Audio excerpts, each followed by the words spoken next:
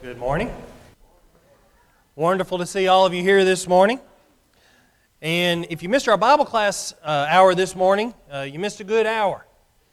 Brother Nathan's doing a fantastic job of leading our class in here through the Book of Lamentations. We started that this morning, and our other classes, I'm sure, are doing a phenomenal job as well. We'll hope you'll work to be here with us next week at 9:30 for our Bible class, and so glad you're here as well. When one studies the life of Jesus, they see that He was indeed the master teacher. He was able to take moments where He was engaging with crowds and was able to teach them in ways that perhaps no other man could do. He used a lot of word pictures. He used a lot of illustrations, parables, we also call them, to show to the people what He was trying to tell them. And quite often they would say, "Lord, we don't understand what you're trying to tell us." So He would go further, perhaps use another illustration. But here are a few examples of such word pictures. Luke 8, 4 through 15. We see where Jesus saw a man sowing seeds and told those around Him that there are different soils, and this represented different types of hearts. And it depended on where the seed went. It illustrated how those different hearts received the seed or received the Word of God. On another occasion, Jesus stated that the joy that is in heaven at the repentance of just one sinner is like unto the joy one has when a lost coin is found. Luke chapter 15, verses 8 through 10. And later on, He stated that God's love for man is like that of a father whose son had left home but then returned. Luke chapter 15, verses 11 through 32. It is normally accepted that one of the best ways to communicate with another is to use these types of word pictures. A lot of times teachers try to do that when we extend the invitation on Sunday night. On Wednesday night, I'll often have some type of word picture. Might even bring something up in here to actually show you to help illustrate that further. Let's turn to John chapter 10, please.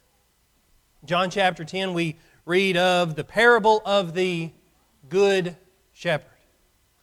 And let's read that this morning. This is another word picture or a parable. John chapter 10, verses 1 through 10.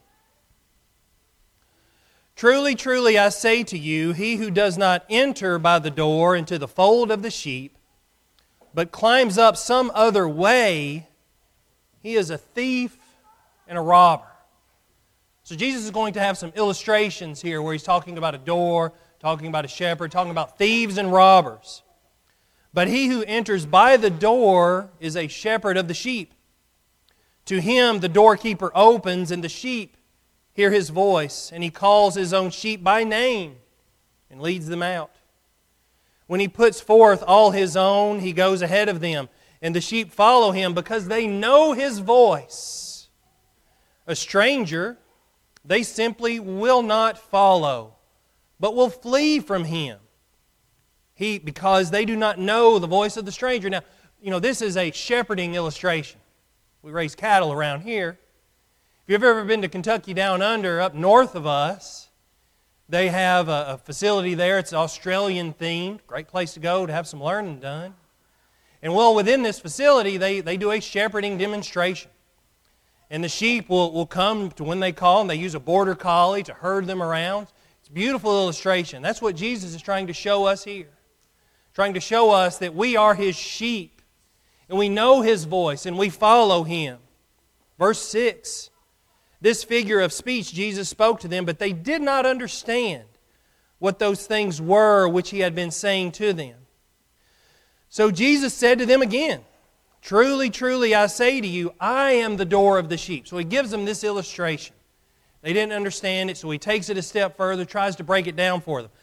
Jesus said to them, I say to you, I am the door of the sheep.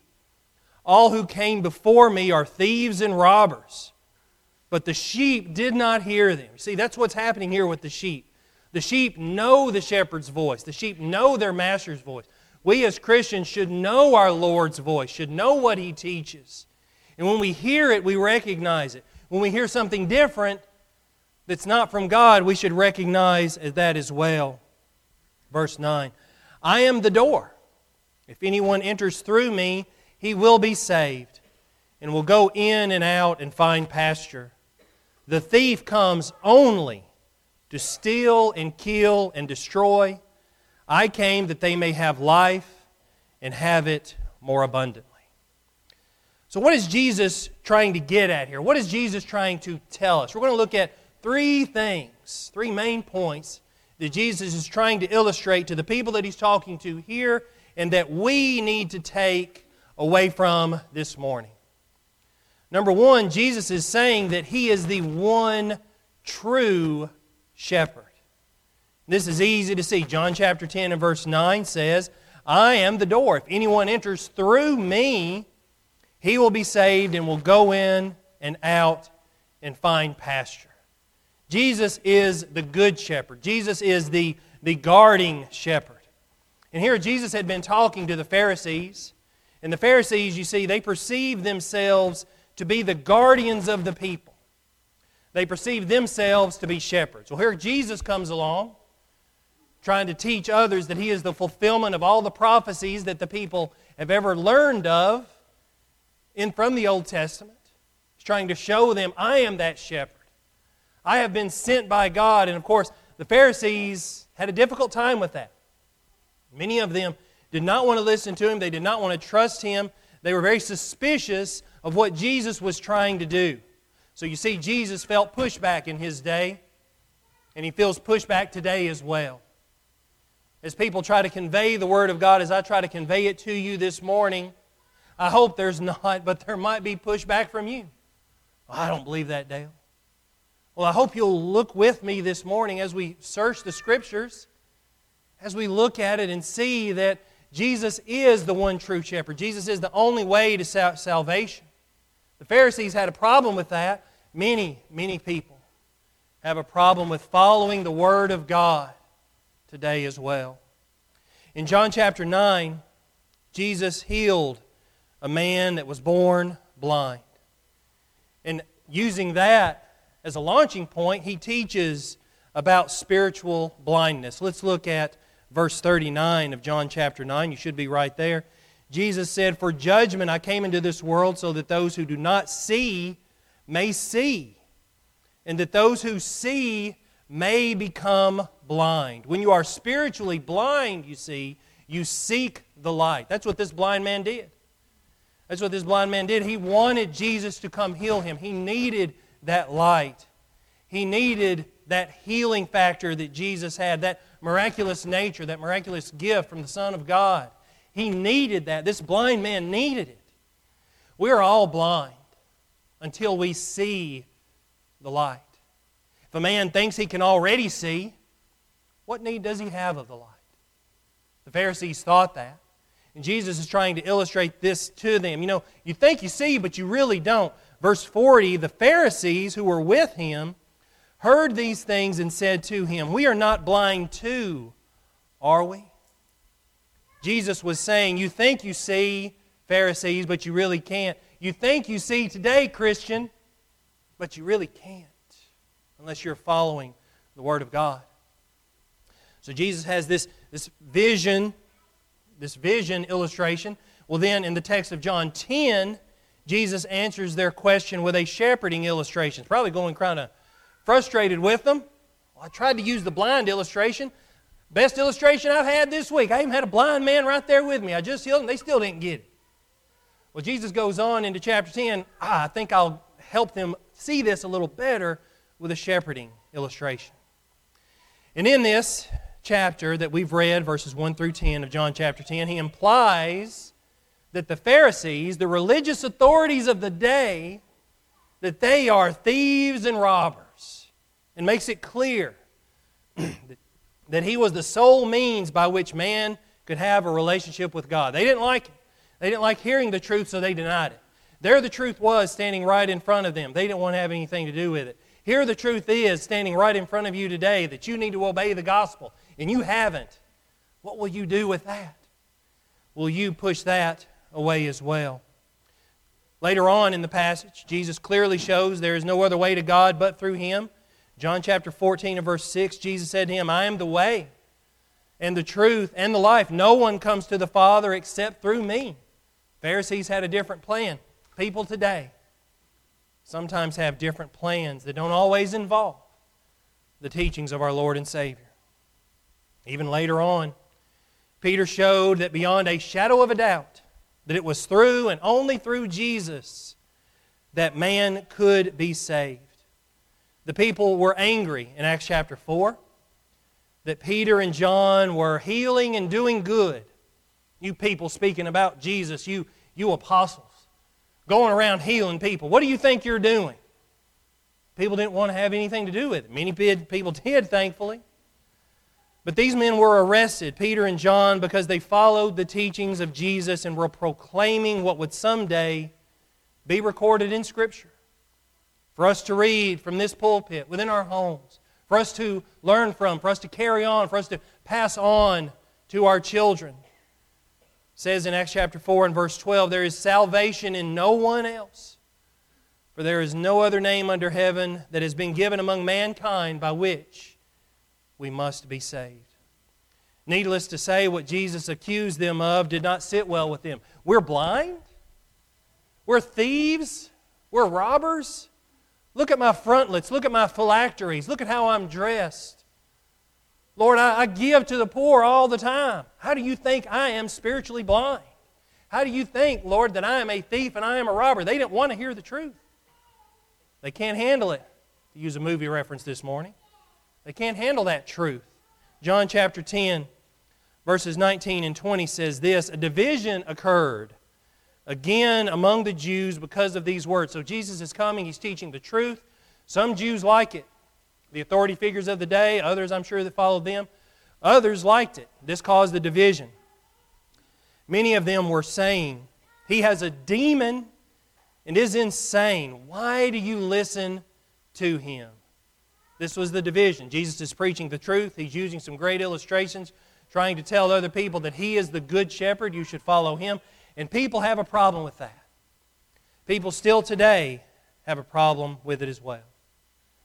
Today, to suggest there is but one way to salvation might be even considered intolerant.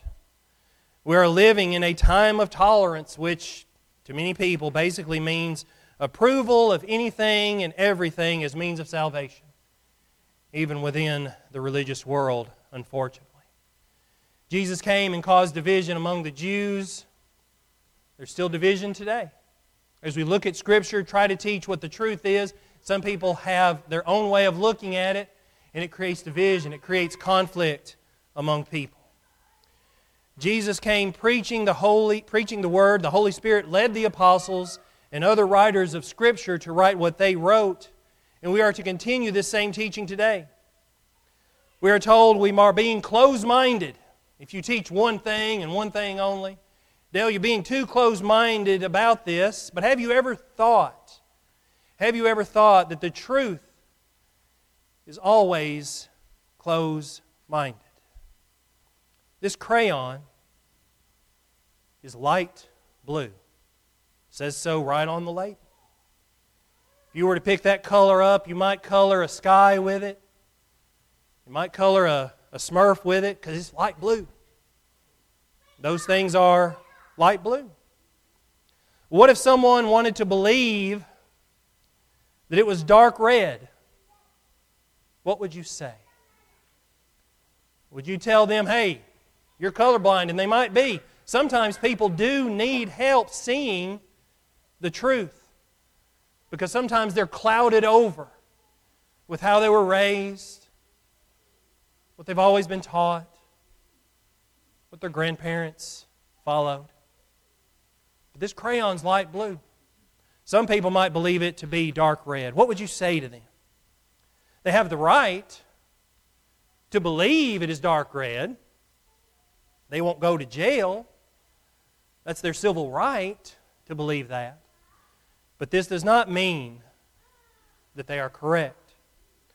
There's Bible preaching, and there's preaching what the people want to hear.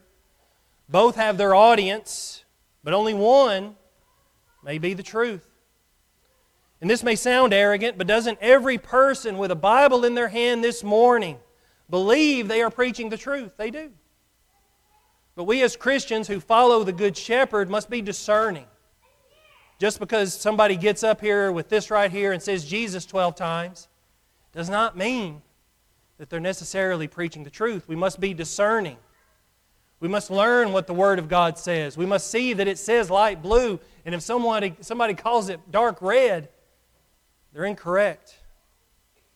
And does what someone is saying when they stand in this pulpit, does it stand up to Scripture?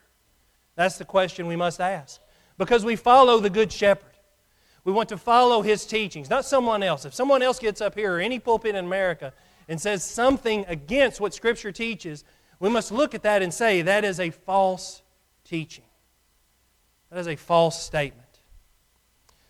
And we must do that in one way or another because we are not talking about crayons. We're talking about the lives, the souls of mankind.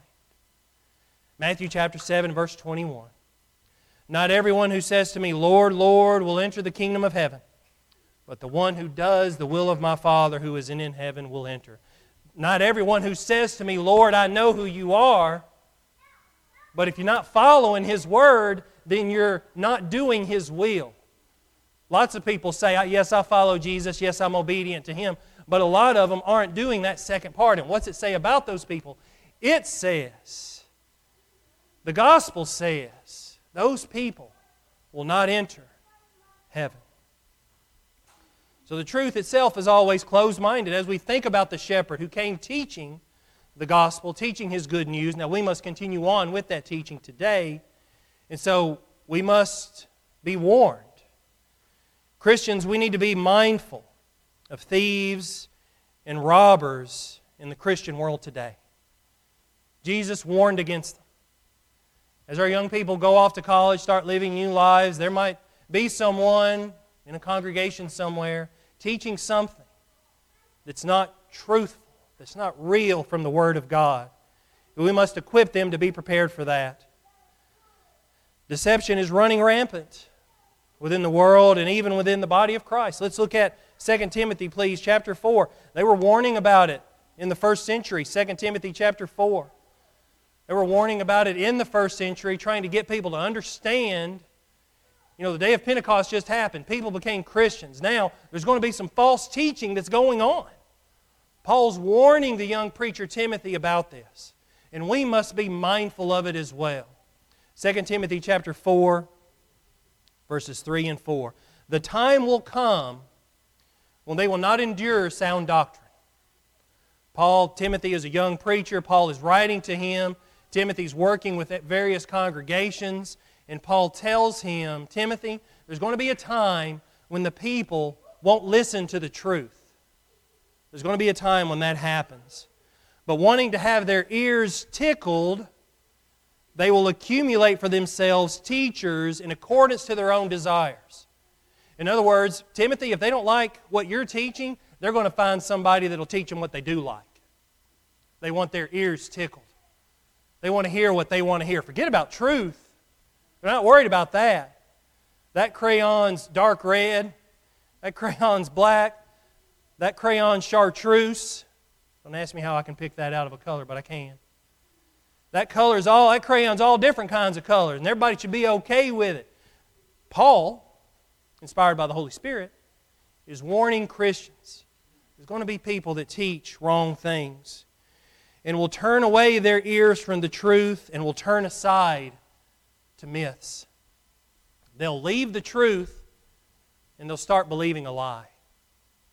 They'll leave what Jesus inspired us, what the Holy Spirit inspired us, what Jesus taught us.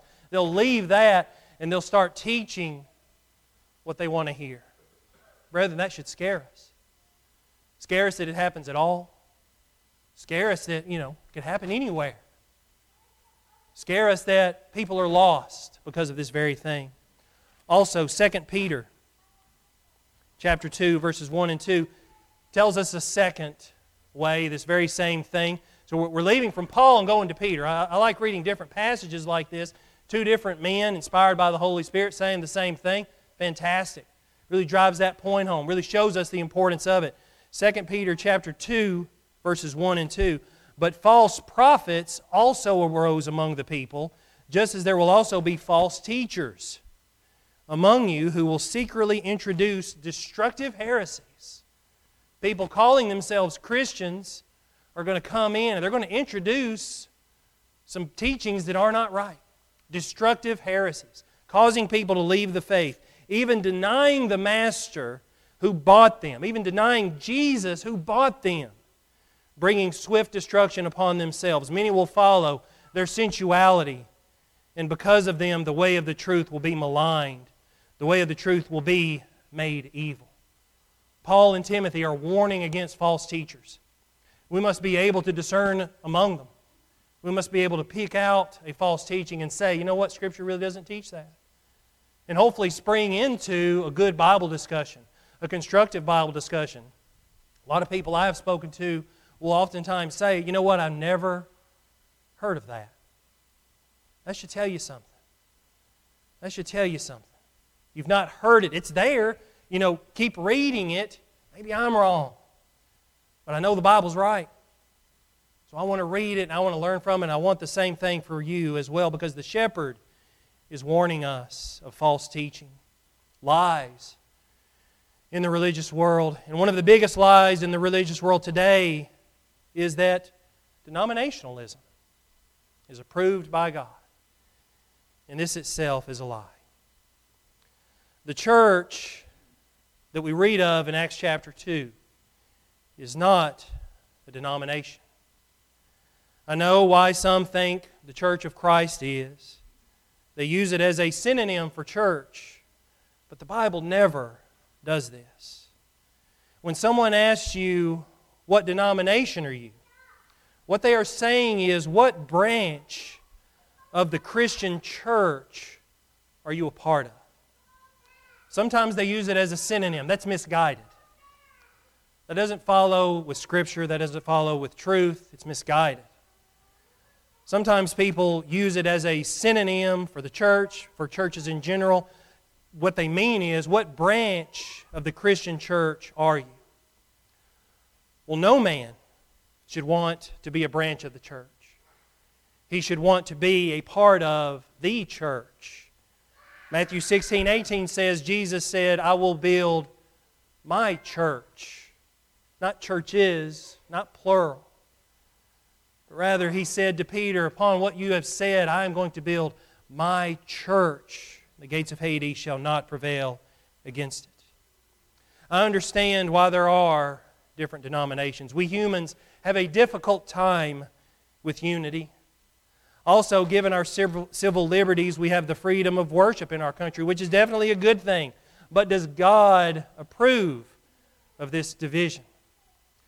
Let's see what the Holy Spirit inspired Paul to write in 1 Corinthians chapter 1.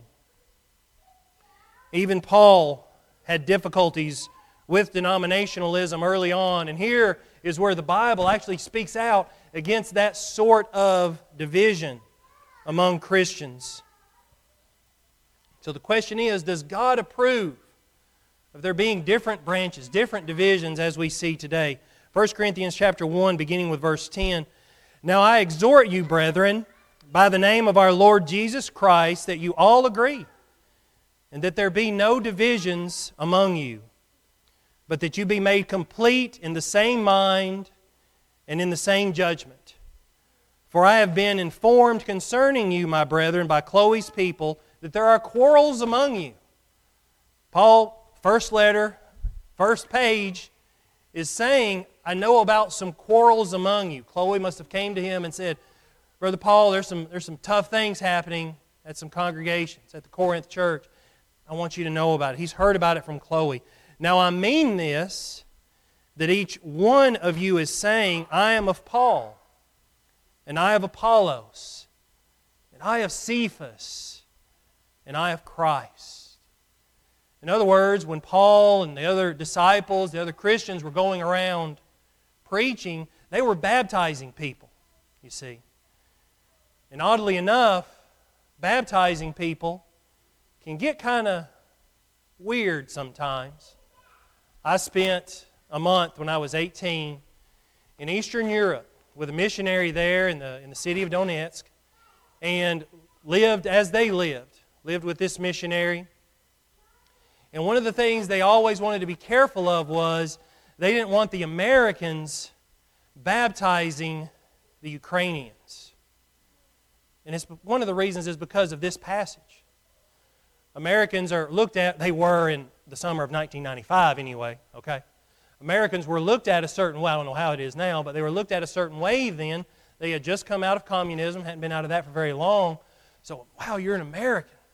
We get to be like you now. Many of them liked that, some didn't. Many did. Well, it wasn't up to us to baptize them. We wanted the local preachers to do that because some people would say, you know what, I had an American baptize me. He talks so funny. That's what they would say. So us Americans, unless there was no other way, us Americans would not baptize them, and it's because of this particular issue. Imagine you're in the first century church, and you're looking up, and there's Paul. He used to be Saul. He changed so much. Look what Jesus has done for this man. I want some of what he has. Brother Paul, Mr. Paul at that time, would you baptize me? Would you make me your brother? I'm sure Paul was like, sure, he's not going to back off from that. But Paul knew that danger. They knew how well known he was, and so he didn't want to create divisions among the people. That's what people were doing. Let's look back at verse 12. Each one of you is saying, I am of Paul. I have Apollos, I have Cephas, and I have Christ. So these different divisions were actually starting at that time because they were baptized by these different men. Has Christ been divided, he says? Is Christ been divided amongst us? Paul was not crucified for you, was he? Or were you baptized in the name of Paul? No, you weren't. It's already creating divisions. Jesus hadn't been ascended into heaven very long. There's already divisions happening. We humans sometimes really mess those things up. I thank God, Paul writes to the church at Corinth, that I baptize none of you except Crispus and Gaius. Because otherwise they might say, well, I'm better than you. Paul baptized me, and that's not the case. The person who does the baptism is honorable. It's a very special thing to be sure. And quite often the person who does the baptizing these days is because of a special relationship. Lots of times the fathers will baptize the children. There's a special relationship, or perhaps the person who taught them. Well, here it was creating divisions. And Paul says, I'm glad I didn't baptize any of you except for two people. Perhaps the people that started that particular congregation.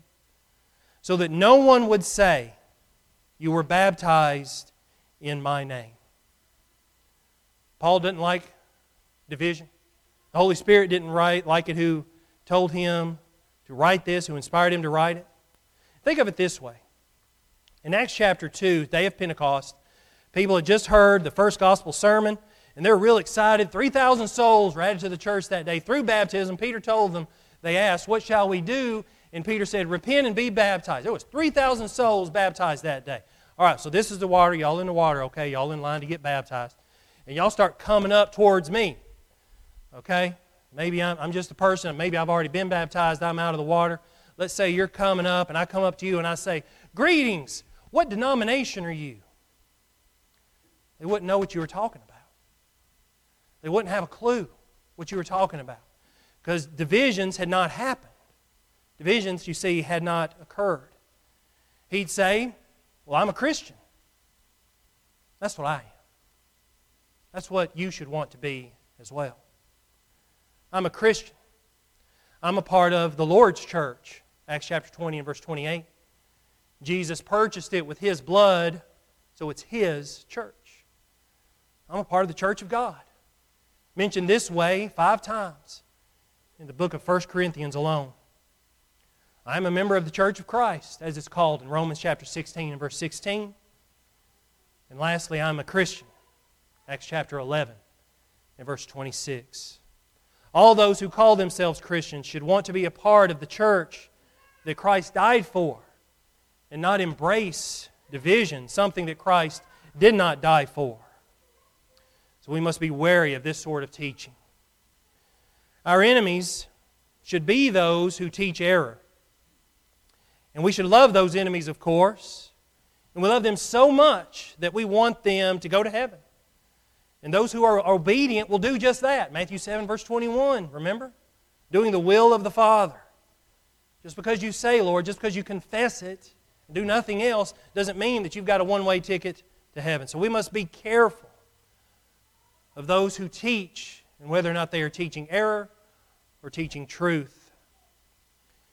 When something doesn't sound right, it probably isn't. Check what I'm saying. If you're watching online, if you're seeing this video later on, check what I'm saying. And if you doubt its truth, let's study about that. May we never think that we have the perfect answer, but rather the shepherd that we follow does. And may we ever follow His words and not our own. Not anything created or made by man. We must exercise caution whenever we hear people teach, and when a teacher teaches that which contradicts the Word of God, we need to take a lesson from the sheep. John chapter 10 and verse 5 says, "A stranger they simply will not follow, but will flee from him, because they do not know the voice of the stranger." The words I am saying are not my own, but come from the Word of God. Every person that speaks in the name of Christ, who's supposed to be teaching the gospel, should be teaching what He teaches as well. And if that is not the case, flee from that person. Second, we must recognize the shepherd's voice. The sheep, they know it. Daisy, I've been without Daisy, my dog, for a week. Oh, boy, I miss her. I'll see her when I get home. She knows my voice. I think she knows my truck when I'm pulling in at night. She's so happy to see me, so happy to hear my voice. We should be happy as well to hear the shepherd's voice. John chapter 10 and verse 4, if you'd like to read there. John 10 verse 4 says, "When He puts forth all His own, He goes ahead of them, and the sheep follow Him because they know His voice." Do you know the voice of the shepherd?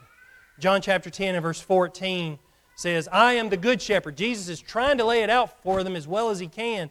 Jesus says, "I am the good shepherd, and I know my own, and my own know me." Verse 27, "My sheep hear my voice, and I know them, and they follow me." We must be careful of those who say they're speaking for the shepherd. When it doesn't line up, we must be careful of that. And lastly, we must trust the Lord as the true shepherd. It is not enough to just know who the shepherd is. You must enter as well. You must enter that gate. John 10, verse 27, "My sheep hear my voice, and I know them, and they follow me, and I give eternal life to them. And they will never perish, and no one will snatch them out of my hand." As I said earlier, we're not talking about crayons.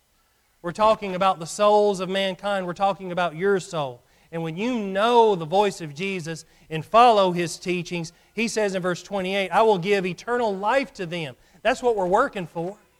We're working for that eternal life, that we might see Jesus in heaven some sweet day and have a better life on this earth. Not a completely easy life, not free of trouble, because trouble finds us all, but a life that enriches our marriages, enriches our lives, whatever state of life you might find yourself in. Following Jesus has a better life here and a life in eternity. Truly, Jesus is the Good Shepherd, and we easily see that it is imperative to follow Him regardless of what other people might say. Oh, don't pay attention to that verse. Let me explain that away from you. Listen, I believe every word that's in this book. Sometimes I think people gloss over pages and they don't want to believe it, but I want you to believe it as well. And you know you need to follow Him this morning, but will you is the question. Will you become a Christian? Will you give your life to Jesus? I pray that you will this morning. Come forward, let us baptize you, be added to the body of Christ as they were in Acts chapter 2. Or if you've faltered spiritually and you are a Christian and need prayers of encouragement or forgiveness, let us help you with that as well. Please come as we stand and sing.